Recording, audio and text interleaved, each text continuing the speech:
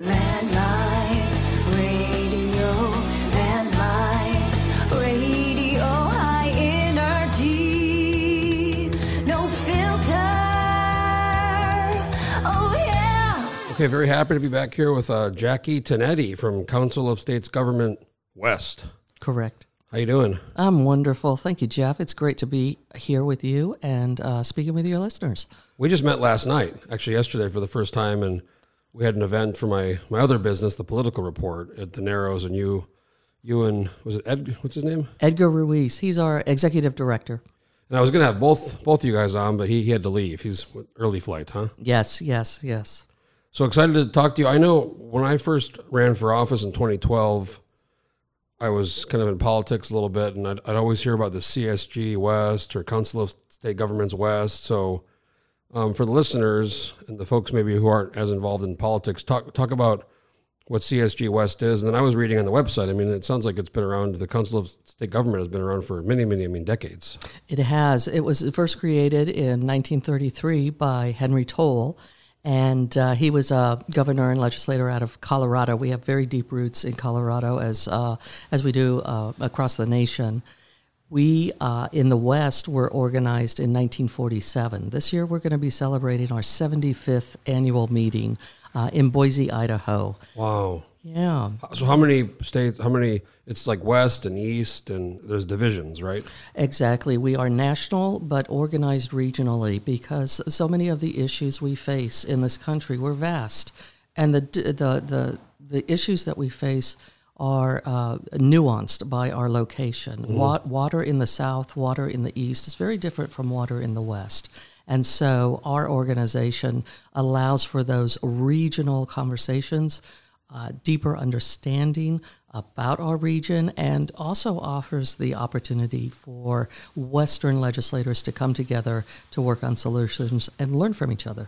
I know for the Western states, you know, the federal government owns increasingly more land as states became states.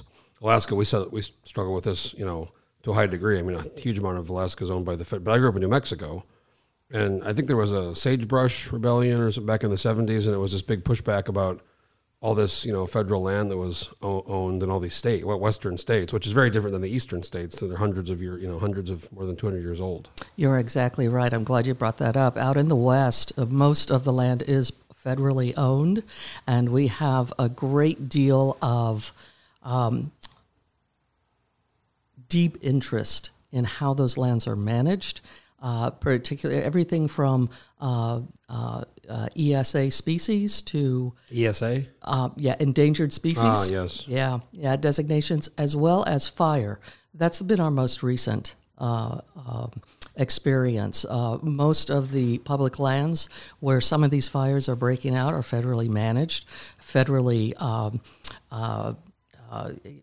owned, and there's very little opportunity for collaboration to meet these common threats. Something else I think about is the Bundy situation and the other one in Oregon. You know, this fight about grazing and federal and. Correct. You know, the public lands are put to use for the benefit of ranchers and all sorts of livestock operations. It's part of the Western tradition and heritage, but there have been some tensions that have arisen from that. You mentioned water. I don't know if you saw, it was probably 3 or 4 months ago, Bill Maher did a thing about water. Did you see that? I did not see that. So he basically said, you know, the East has this abundance of water, and the West, like, we should build a water pipeline, you know, and one of our former Alaska governors, Wally Hickel, and it sounds kind of preposterous, but he had talked about a water pipeline from Alaska to California because of the droughts and because we have unlimited water up here. Yes, he did. And I will tell you, as a visitor from California, I am very envious of the precipitation, the snow. Earlier this week, you had beautiful sunshine. But I'm quite envious of the precipitation you have. I think water issues are huge in the West, and they're only going to become more acute. Again, that's why we're here. We want to provide a space to bring leaders together from across the West to work together on these issues and find larger solutions where that's possible. So how many states are part of the CSG West? CSG West, we have 13 states. We also serve the territories of America Samoa, Guam, and the Mariana Islands. Oh, wow. Those are way out there. They are. So I assume New Mexico is one of the western states, right? Correct. That's where I'm from. Yeah. So, and you mentioned Colorado, the history in Colorado, but and you're pretty new. I saw you just came to CSG recently. I joined in 2019. So this is right before the COVID happened. That's absolutely right. What month did you start? I started in January of 2019. Okay, so you had a year of pretty normal before. I did. So I saw on the website there you have a kind of background in some state governments. What have you done before, and then how did you get into? I'm assuming you were familiar with CSG beforehand? I knew nothing about CSG West beforehand. Oh, really? Absolutely. I spent my career in state government in California. I was really fortunate to work with a lot of great, talented people, have some great mentors.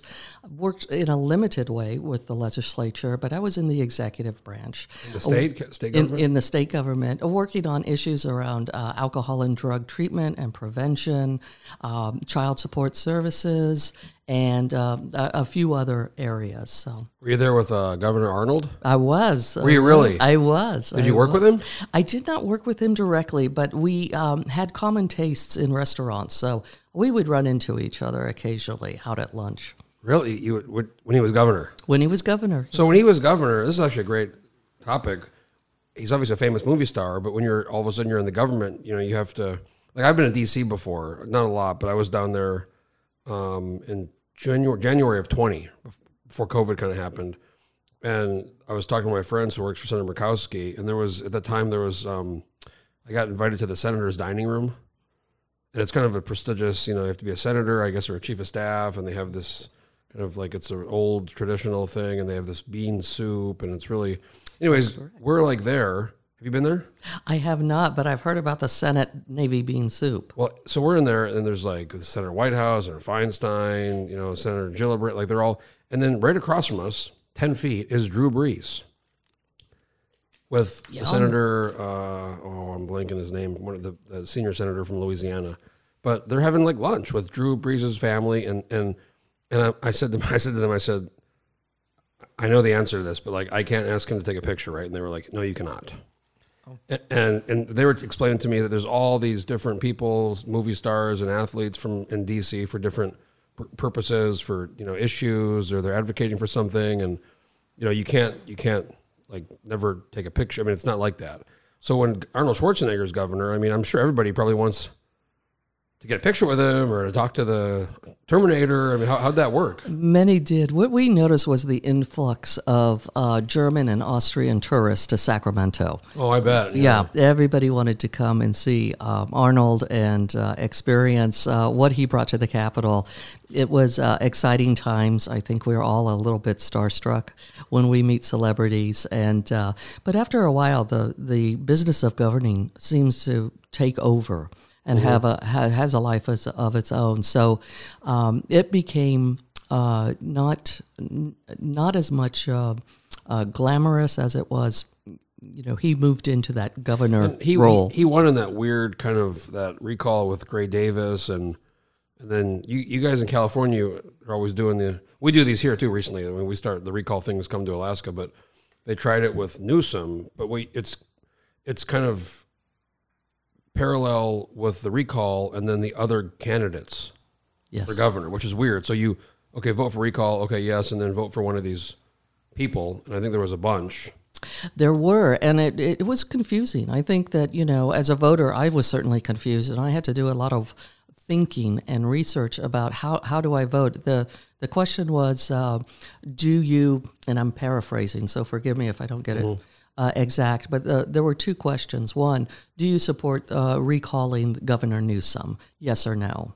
And then the next one, the next set of questions was, if yes, who do you want to replace the governor with? There was a big list, right? It was a very long list. I think 7 or 9 names. I remember Caitlyn Jenner was the one everybody was talking about.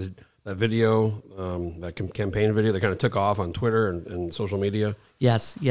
Again, the celebrity coming into the politics in California, but so I think that a lot of people were confused about that, and but the recall was pretty handily defeated, and so that did not play out as in terms of deciding on a successor. We didn't see how that played out. But I think that's how Schwarzenegger got in, right?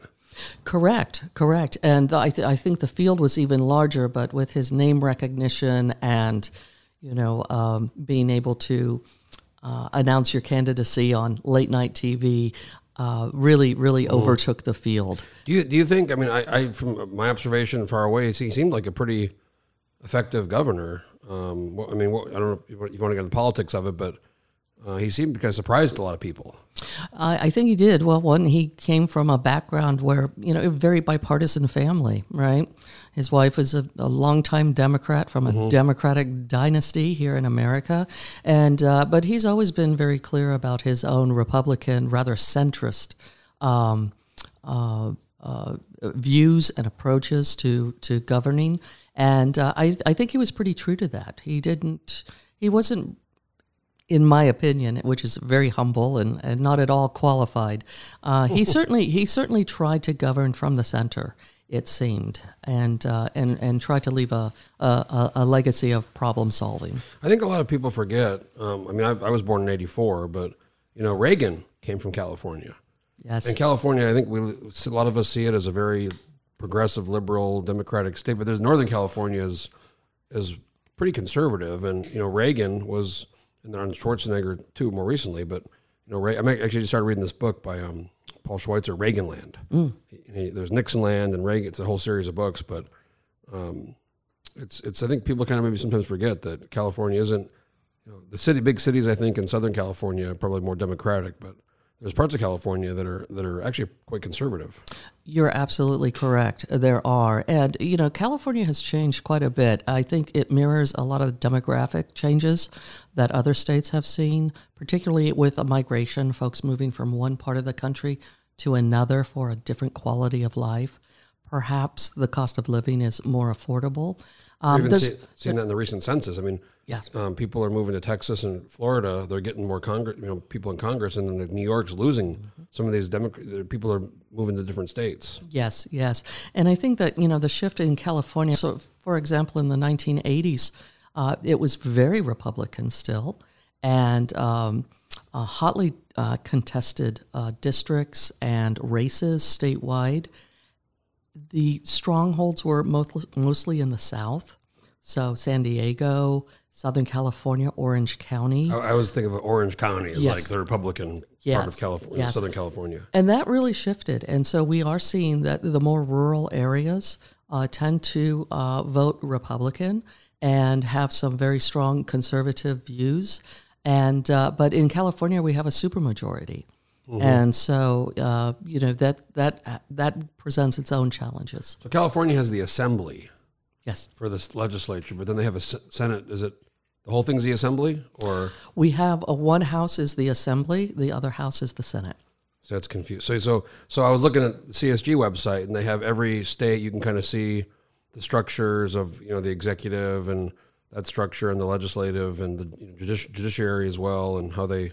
Like we are very unique in Alaska with our judicial system with the judicial council. Yes, you do. So I want to get back to California. I don't want to stay on that too long, but Alaska is like 3 times bigger than California, but we only have 700,000 people. I mean, that must be mind-boggling. It is. I have not seen enough of this beautiful state, and I intend to rectify that soon. But I think that one of the challenges is exactly that. How do you communicate and how do you connect with communities? How do you understand what is happening out in, this beautiful, beautiful place? Across the West, you'll find that rural-urban divide, and I think you have some of it here with the larger cities of Anchorage and Fairbanks and Juneau, and then vast swaths of villages and small towns where, the life is very rural and having access to services, to internet, to transportation is very challenging. There's a saying that if you get 30 minutes outside of Anchorage, you get to Alaska. Yeah. I believe it. I believe it. So when you came to CSG, and you have under your, I guess, portfolio or your role as Alaska and Idaho. Correct. So you those are your two states. So did they kind of thrust that on you, or did you know you were going to be getting into that when you applied, or when you how'd that work? Well, it was actually Alaska was a shock. I applied, and part of what we do at CSG West is establish liaisons so that each state has a single point of contact. Our role is to be supportive and provide resources. We can't really do that if our members don't know who to reach out to. So that's what we do. We try to make sure that folks know who to call. I also specialize in natural resources, but I work with colleagues who specialize in education, health policy, public safety, education, workforce development, a whole host of policy areas that our members are working on at any given time. So even though I may be the point of contact, I can connect them with their policy area speciality as needed if it falls outside of my purview. So do you have some examples or maybe stories of different legislators or government officials in different Western states meeting, and then something happens, something comes out of it, or there's maybe a similar issue, and then there's some collaboration? Well, I can give you an example, and she's from right here in Alaska, the late Senator Betty Fahrenkamp. She really embodied and was unafraid to reach out and work across borders outside of her state and look for regional solutions. Her example and her work is really a profound legacy to the West, and consequently, when she passed, our members, who are all legislators, came together and created an annual award to give to legislators who walk in those same shoes, who are unafraid to reach out and work across borders, across the aisles, to discover and create regional solutions where that's possible. And I'm happy to say that the award has been around for several years, and I'm happy to share a list of previous awardees. In Boise, we'll be awarding it yet again to another member who embodied her legacy and her tenacious spirit. She has a room over there in the Capitol, the Fahrenkamp room. She does. In fact, we host our luncheon there, and it's a great space to be. That Capitol is full of history, and it's a wonderful place to spend some time and reflecting on all the great things that Alaska has seen and Alaskans have wrought, and look forward to what will be. Now, you talked about kind of collaboration and reaching across and talking to folks. I know this country's been very polarized in the last 7 or 8 years, but even longer. I know you've only been with CSG for 3 years, but I mean, is that being seen at all, that polarization on these bigger organizations that are comprised of all kinds of people from all kinds of political backgrounds or party affiliations?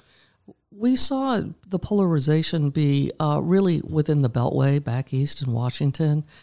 We are seeing it more and more in our state houses, and I think that many members, regardless of their affiliation, express some concern about that. They're looking for ways to reestablish some civility and reach some common ground, and I find that very hopeful. But that's what led me to CSG West. I really wanted to understand what was happening in my country, what was happening in our political parties, in our state houses, and it's been a wonderful, wonderful experience. It's really crazy how I've been doing this a long time, media, but it's in politics, and you start to look at these different states and how they structure their governments, and I think Nebraska has one body, and that came out of kind of the whole I forget the term, but turn of the century, kind of some of the corruption going on, and they restructured their government. But I mean, California has hundreds, right? I mean, how many in the Assembly and the Senate? We do. We have, Ed, we're one of the only professional full-time legislatures. Which I've been saying for years, we should be in Alaska. I think because we have a quote unquote citizen legislature, but it's really not, because a regular citizen, with a job and especially a family and kids, it's very, very difficult. It's 3 months, technically, but it's really 4, and there's these special sessions, and it's 5 and 6. So I, for a long time, said I think we should pay them $150,000, no other job, kind of like with California. I don't know what the salary range is there. I think it's 50 and some per diem, but like I said, it doesn't really. The per diem more or less covers living in Juneau. Yeah. And then some other states are very different. They pay almost nothing. I think New Mexico, where I'm from, I recall they get paid like $100. It's very little money. Yes, you're absolutely correct. And California is really exceptional in that way. Across the West, you're going to find those citizen legislatures, often unpaid or paid per diem, no staff or maybe one staff. And that's another reason why we're here. We really want to serve. We consider ourselves an extension of our members' staff. So if they are working on an issue, a policy area, they want to understand, hey, how did another state deal with this? What was their experience? What was their solution? Did it work? Is it something that we can look at adapting to our needs? So we want to be able to connect folks like that. And we recognize that our legislators are very challenged in terms of time and resources. So to the extent that we can fill that need, we're happy to do so. What does Idaho's government look like, legislature? I have no idea. Well, it's bicameral. So you have the House and you have the Senate, and the numbers. The numbers. Oh, I'm going to fail that pop quiz. I'm sorry. It is large. I will tell you that Juneau is home to the smallest legislature in the West. So we only have 60 members. You do, which I've always thought. We've had 60 since statehood, 1959, and at statehood, I think we had over 200,000 people. Now we have about 700,000 people. So I kind of feel like we should increase it, representation wise. But then there's talk about you got to pay and this, you got to reapportion. So I think we're going to be at 60 for a while. But it's very interesting how I guess the laboratories of democracy, different states do. They develop and create their systems independently, and But Alaska is interesting too, because we have from our civil code, when they made Alaska territory, they just kind of copied Oregon's. Mm-hmm. So my friend's a lawyer, so he's always saying, you see all these weird references to like Oregon and our statutes that have been left over from 100 some years ago.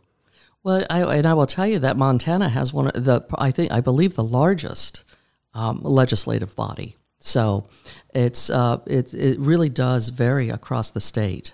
And Idaho is larger than Alaska for sure, but not as large as Montana. So each state's very different. I think the biggest one in the country is New Hampshire. I think they have that really weird one where it's like 400 and some people and then they have 26 or 28 senators, but they have like a 400 person, super small state. You can drive across the thing in like an hour, I think. Mm-hmm. Where here it's way, super different.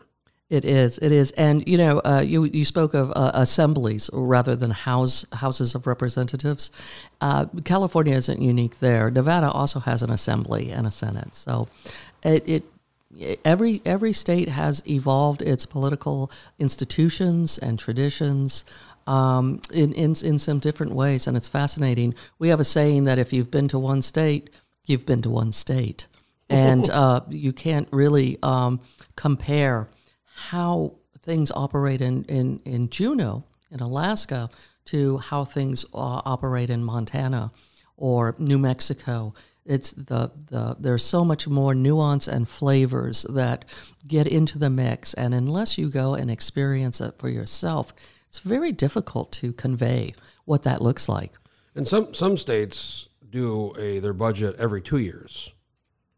Instead of here, it's every year, and we have we have this thing in our Constitution about dedicated funds, and I know some states have funds for education or funds for whatever, but I know some Western states do every 2 years. I think Wyoming does that. They do every a budget every other year. As does Nevada.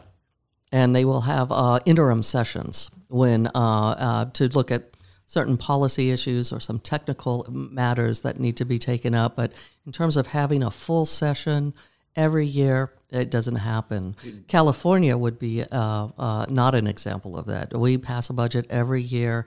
The appropriations are made on an annual basis, and so that's how that works.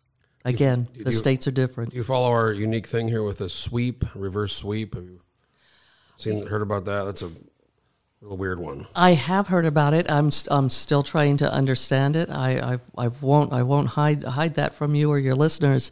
I think that another unique aspect of Alaska is the PFD, and and it, super unique. it is very unique, and the challenges associated with that are unique, and I think that. The efforts to navigate those challenges as ongoing, and it'll be interesting to see where things land. We have a lot of Republicans here that if you didn't know they were Republican, specifically on the PFD issue, and somebody heard them talk, you would think they were a very progressive Democrat, because they want the government to be given that check. It's a very unique issue that makes people, you have some Democrats that are for it, and some that are against it. You have some Republicans that are for it, some that are against raising it or this formula, and it was vetoed by our former governor in 2016, which created the kind of issue, the problem we're in now. It persists every year. It's this big fight over how much it's going to be, and now right now, though, the price of oil's up, which hurts people, consumers, and gas prices. But for Alaska, when the price of oil goes up, a lot of people get very excited. They do, and understandably so. When I was here in 2020, not only was the pandemic bearing down on Alaska, so too were crumbling oil prices, and it was really, really a difficult time back then. They were, for a while, because of some futures problem, they were below zero. Yeah. They were negative. Yeah. Which had never happened before. We had never seen that before, and I think a lot of uncertainty, not knowing what the future held. We're in a very different place today, and but again, oil revenues go up. But I have friends here in town, and they say it's wonderful, but until I get to the gas pump and I have to fill up my tank because my prices are going up at the pump, along with the price of crude. So it can be a blessing with some pain as well. You mentioned COVID. I was going to ask you, obviously you probably know last year we shut our Capitol down to everybody except legislative staff and the media, which I was pretty lucky. I have a media credential, so I was able to get in. Otherwise, nobody else could get in. What were other states doing? Idaho, for example, or California? What were other states doing in their capitals? Was it similar? Were they open? Were they wear a mask? Or? It was very similar. A lot of folks closed. At the beginning of the pandemic, we really didn't understand this disease. There was a lot of uncertainty. So what we did know, each legislature, the legislative leaders, really worked together to try to figure out, what do we do? What is the right thing to do, given what we know? More importantly, what we don't know. I'm speaking about the early days of the pandemic. And many capitals were closed down. Many staff were working remotely or, taking precautions. I'm sure that visitors to Juneau still see the plexiglass, the signs about distancing. Some folks are asking folks to mask up before you go into the doors.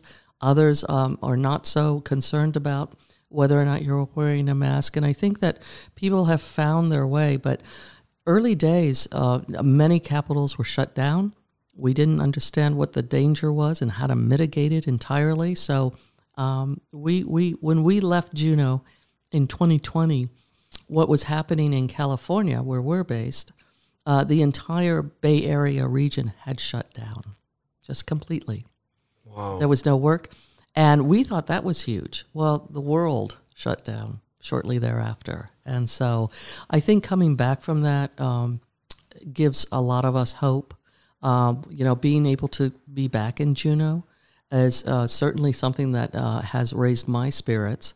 And we're able to visit more states than not. In fact, I think we'll be able to visit all of our states because the restrictions have been lifted, and we seem to be able to be managing the risk safely. Yeah, I hope that doesn't change. it was for a while. We had in the Senate and the House chambers, they had the plexiglass up, and those have been taken down, a lot of those. But it was really weird being in that building in the Capitol there last year without seeing anybody except legislators and staff. Whereas now you go in there and you see all kinds of people coming in.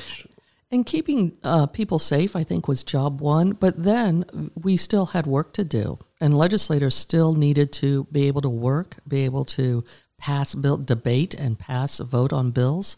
And we worked a great deal with all of our states to figure out how to do that. Some rules were modified. Some rules were suspended. Some rules weren't. Our legislators tried to, there was talk about passing a remote voting bill. They didn't end up doing that. And I mean, some good questions got raised. And I thought about some things too. If you're in a room and you're voting, well, who's in the room with you? Who's behind the camera? Who might, have some influence over the vote? Whereas, if you're in person, you can see everybody. So, but I think some other states did pass remote voting. They did. We didn't do that. It was discussed and it was talked about, but it never actually, which makes it, when you think about it, it's almost just like, hundreds of years ago. You have to be there. And even though we have the ability to not do that, we still, Alaska at least, we require you to be there for the purpose of voting on a bill, on the floor. You have to be there present. Correct. And I think that we're still learning. I think that some issues will probably be revisited in terms of efficiency, in terms of like a state like Alaska where travel can be so difficult. And it might make sense. I don't know. I think the good people of Alaska will make that determination. And but I think that we are still unpacking the experience and we're still making sense of it. I expect that there'll be more changes just going forward. We've learned so much. We've learned that some things we won't need to do. And we've also learned that some of the things that we did made a lot of sense and really helped make a bad situation less worse than it needed to be. And a lot of people, including myself, have become Zoom experts. I agree. I could write a book on how to use Zoom now. I have a book club we started too a year and a half ago, and we use Zoom for that. So I've really become somewhat of a Zoom master. I didn't know what Zoom was before the pandemic, so that tells you where I was at. And like you, I've become an expert. We had to, our whole reason for being is to bring people together. We couldn't do that during the pandemic. But we did still want to have a venue for conversation. We switched from, we were going to have our annual meeting in Jackson, Wyoming. That was scratched. It's a great place. It is. Love Jackson. It is. Many hearts were broken. But we pivoted to a virtual annual meeting, and we used those sort of platforms for the first time. We had a 2-day meeting. We wouldn't do that today. I don't think anybody would sit down for a 2-day meeting. But it's just not even close to the same. When you're around people and you can pull somebody aside, or when it's just not even. I don't think you comprehend or take in the information even the same way. Yeah. And in those early days, we were very much focused. We didn't have vaccines, so we were focusing on vaccine development, where that was at, and trying to give folks a sense of how were things developing, what is the pandemic response, and how long, will we have to take these extreme mitigation measures to stay safe? When will we have things like vaccines and other therapeutics that will make us safe again to be together? It was a great experience. I hope I never have to do that again, though. Yeah, well, it was a once in 100 years, hopefully. So yeah, hopefully everybody around today will, with the exception of some very young people, will have to be around again for something like that. Well, I know that, many states, and I believe that Alaska was among those, were really challenged by their existing statutes around emergency declarations and what needed to be in them. And, how do you make a pandemic situation fit with language that was really written to address forest fires and tsunami dangers, flooding, Alaska and many other states were challenged in that way. Yeah, well, it was great. It's been great chatting. I mean, you're right. You talk about all these different states and issues and how they impact the state and how they're all unique. And I was going to ask, how many people work at? I was looking on the website. It seemed like a lot of people are employed there.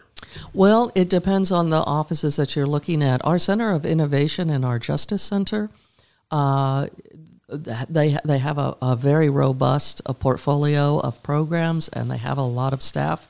It's been great to see that sort of ramp up over the past few years. In Sacramento, to serve the West, we have a group of about 10 people. Okay, so not huge, but No, not huge. But we try to wear many hats. And so, for example, I'm the liaison for Idaho and Alaska. I work on the natural resources portfolio and policy areas, and when I need to, I'll step in and do some other things. I was fortunate to partner with the Casey Family Foundation to provide some training to legislators when I first joined CSG West on foster care and really kinship foster care. So there were some federal changes made to foster care that affected all states. There was some money available to implement those changes.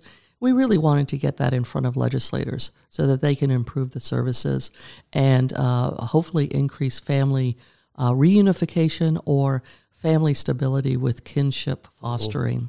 So that was a great experience outside of my natural resources world, but issues very close to my heart I was able to work on. I saw on the website the Edgar guy, the director who left this morning. He's been there for a long time. 2011, did it say? Yes, about 22 years or 21 years, and he really is the face of CSG West. Nice guy. He is. He's very well respected and very well liked, and so much of the goodwill that I get to enjoy when I come to Juneau and I go to Boise is because of the great work that folks before me have done, the relationships we've cultivated, and of course what Edgar does. In the West, we are very unique in many ways. We share 2 international borders. So our programming tries to address that. In fact, Senator Tom Begich is co-chair of our Canada Relations Committee. And, that relationship with Alaska and Canada is so key.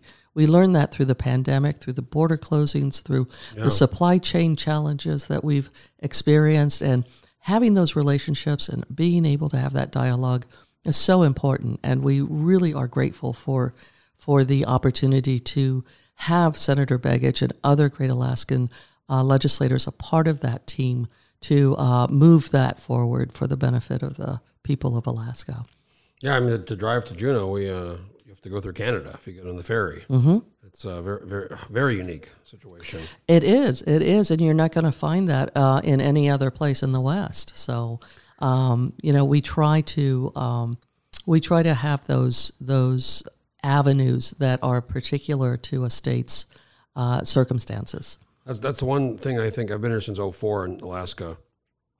The one thing that always gets me or makes me feel compared to New Mexico is in New Mexico, or if you're in California, you can get in the car and you can drive 5 hours and you're in a different state or you're in a different city. You just can't do that here, especially in Juneau. You're really stuck. But even in Anchorage, it's a 15 hour drive to the border, and then you got to drive 2 or 3 days back to the Montana or Washington. It's very trapped kind of feeling here. Yeah, it's quite different from my experience being part of the lower 48, and in California we drive everywhere, and to hear folks talk about, oh yeah, I put the car on the ferry and shipped it back home, and that's just not something we do unless we're moving to another country. But here, it's part of what living in Alaska means. So I mean, I assume Hawaii is in CSG West too, right? Yes. They're real West. Yeah. They have a whole different set of. That's a whole different podcast, I think. On they do. This is where all the Alaskans go, I think, for vacation. We all love to go to Hawaii for vacation. And I don't blame you one bit. Although I have to say that Alaska is such a beautiful place. I can't imagine, particularly in the summer, being anywhere else it's- but it's- Alaska. It was a really good book. We read it for our book club last year. It's called Going to Extremes by a guy named Joe McGinnis, and you should read it. He came here in the 70s and spent a couple of years, never been here before. He'd written a book about Nixon before, so he was kind of well known, and got on the ferry, came to Juneau, spent a year, over I think almost 2 years in Alaska, and he was in Fairbanks and Bethel and Anchorage and Barrow, all these places. But in the book about Juneau, he wrote that he spent a lot of time here, and he said Juneau's the kind of place where if you're there for a week in the summer, you'll want to spend the rest of your life there. But if you're there for a week in the winter, you'll give up a year of your life to get out for a weekend. I can't agree with that. I have to say, I am Stick around for a few weeks in the winter. Yeah, I know. I'm normally here in January. We try to get in right when the session starts, and the COVID reopening has sort of slowed our timetable down. But I'm usually here in the wintertime. I love it. It's so beautiful, and I've never had better food, particularly the halibut. I'm eating it for breakfast, lunch, and dinner. It's just, you can't find it anywhere else in the world. We got plenty of that, so you can take some back with you. Thank you. I will. Well, Jackie, it was really good talking to you, and I like the different perspective. I think it was fun talking about different states and how things work in different areas. And like I said, I think most people around here have heard of CSG West, so it's an organization that I think has a lot of involvement and impact here in our state. Thank you, Jeff. I'm just delighted you asked me to be here, and so happy to spend some time with you and your listeners. I hope you have us back next year when we're next here time again. I'd like to have Edgar on. He couldn't make it, but he's I think that would be excellent. I'll let him know. pass it along next time he's in town to look me up. I will do that. Okay, Jack. Well, I really appreciate talking to you, and hope you have a safe trip back from Juneau tomorrow. Thank you so much. Folks, if you have an idea for a podcast or want to do a podcast, get a hold of me and stay tuned for the next one. Landline.